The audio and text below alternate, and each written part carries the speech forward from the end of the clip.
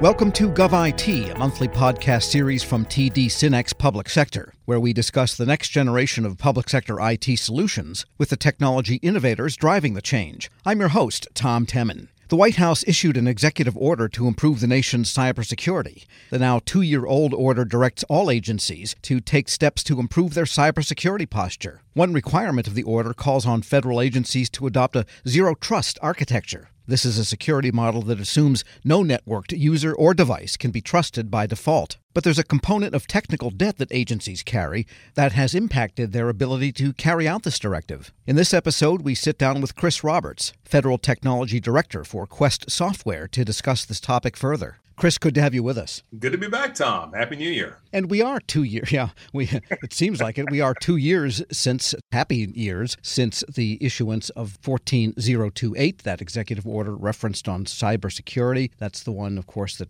mandated zero trust. And agencies have been working on this for a couple of years now. They're not all there yet. Talk about the single common security platform, though, that most government agencies actually have that can either help or impede their journey to zero trust. Sure. And it's surprising that this hasn't been considered in most architectures. I think we've always been chasing zero trust from a solution standpoint. That is, if I get product X and product Y, that'll give me zero trust or least privilege, for instance. But the underlying infrastructure we have used, quite frankly, for challenge response authentication, for instance, across most agencies, excluding the DoD, has been Active Directory from Microsoft. It has been in place now, by my watch and calendar, about 24 years now. It was introduced in 1999. I actually had hair back then. It was a good time. And that has been the backbone, quite frankly, of all directory database capabilities. So when I say directory database, Active Directory at its core was a user account database. It stored all the user credentials, all the information, for instance, the hash passwords, for instance, group policy relied on it. And it was literally contained in the database. That database now is, like I said, 24 plus years old.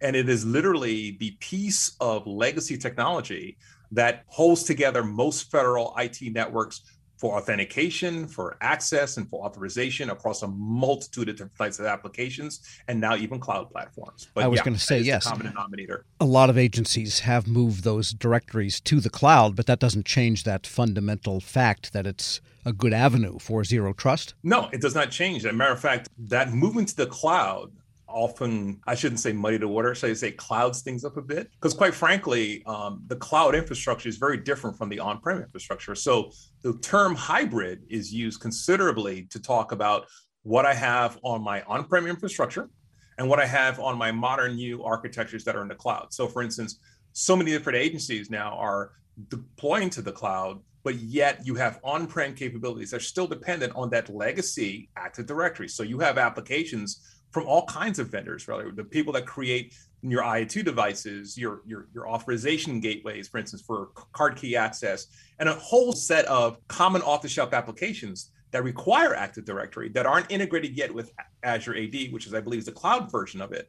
So you still need that on-prem capability, but you also now have to manage that technical debt that comes along with Active Directory, that it needs modernization, it needs optimization, for instance, and you still have to do a relative amount of complex auditing and monitoring of that Active Directory infrastructure to get to zero trust. Yeah, so exactly then what are the challenges that this Active Directory infrastructure, you might call it, presents when people are trying to get to that zero trust? Well, liken it to your home office, for instance. I mean, during the pandemic, I started looking around all the filing cabinets that I had. It's like, wait a minute, do I really need all these old files? And Active Directory is very similar. Once you set up Active Directory and you start with a single end user and you grow it to a group and you grow it to a department and to an organization, to an entire agency, you start to collect objects. And Active Directory chops everything up by object. So a printer is an object, a gateway is an object, a server is an object, workstation, users, those are all objects.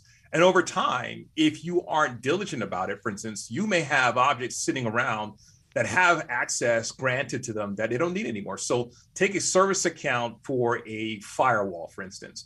That may have certain privileges that are above and beyond the typical end user.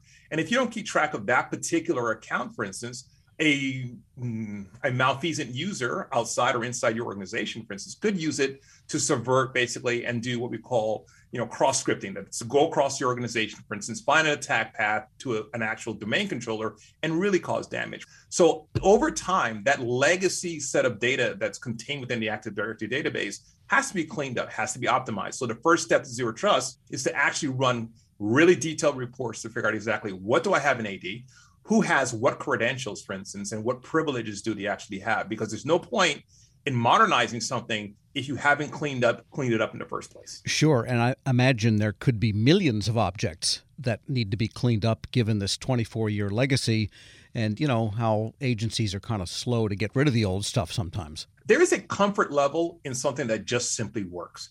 AD, or short for Active Directory, has just worked for years for a lot of administrators and a lot of agencies. And there's a tendency to use the old adage, if it's not broke, don't fix it. And our adage really, quite frankly, is, no, open that box, look inside there, decide, do I really need all these objects that are part of AD, for instance? So we'll have agencies come to us and they'll say, well, look, Active Directory's been functioning just fine. Why should we bother optimize it or consolidate it, for instance, or modernize it at this point in time, for instance? Well, the first question is, well, what do you plan to do about the executive order around zero trust? How do you plan to get to zero trust if you still are dependent on Active Directory and it isn't optimized as yet? So the first step in that is to run really detailed reports to understand exactly where all your components are, where all the domain controllers are, for instance, who all those users are and what their permissions are, and then start to figure out exactly, okay, now how do I map that to zero trust? And one of the tenets of zero trust, for instance, is that nobody on the network is trusted. So by definition, a domain administrator is a very trusted individual. So how many of those accounts should you have on a network?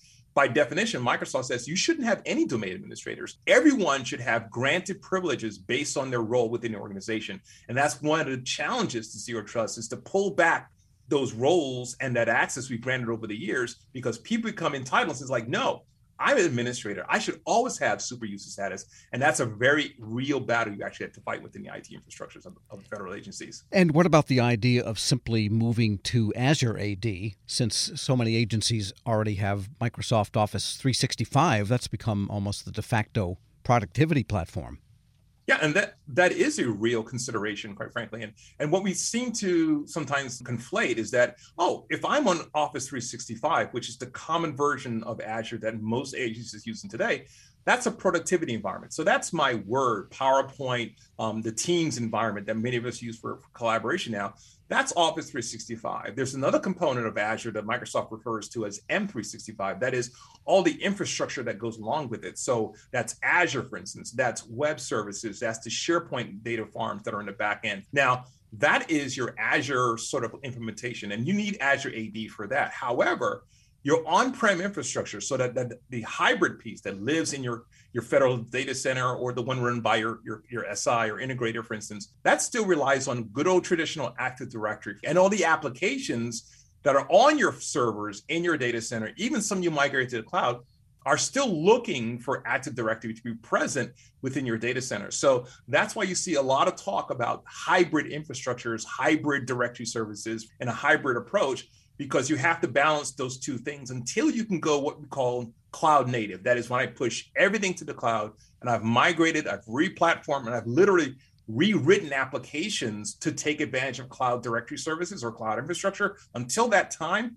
I still have to maintain that on-prem infrastructure environment. Wow. So you've detailed a pretty interesting problem, kind of a moat that needs to be crossed by federal agencies here.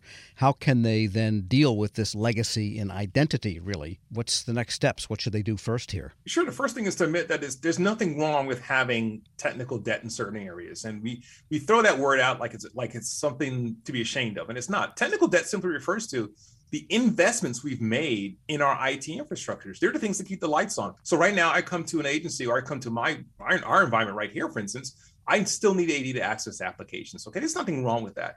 Now, to get to a modern architecture for zero trust, for instance, where I now no longer trust somebody just simply because they work in the agency or that device has always been on the network, now I have to step back and say, okay, based on that person's role, or the device, or how the device operates, I now have to decide exactly how do I implement security, but still considering the fact that AD is part of that infrastructure. So the first step, as I said before, is like, one, do you have detailed audit capability for what happens in AD? Because a lot of what happens in AD is still a mystery to most administrators.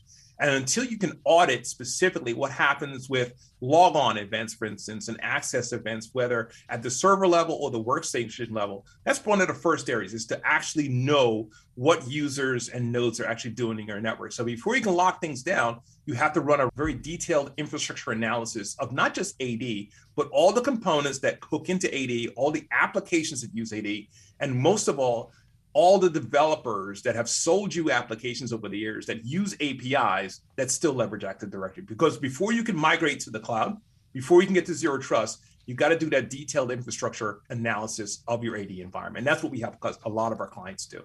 And are there some good tools available to help you with that auditing and analysis function? Absolutely. Both Quest and One Identity, our sister company, we are well-versed and well-experienced in over 90% of the federal agencies in delivering such tools and solutions to not just achieve zero trust, but also to help you work with the technical debt that is Active Directory as part of those infrastructures and enterprises to get you to the modern architectures. All right, so we know who to call. That would be Chris Roberts, the Federal Technology Director at Quest Software. Thanks so much. Tom, been a pleasure. Thanks for having me. For more information on Quest and hyper-enhanced AD management, please visit questpublicsector.com. You've been listening to GovIT from TD SYNNEX Public Sector. We'll be back soon with more public sector IT content. I'm Tom Temin.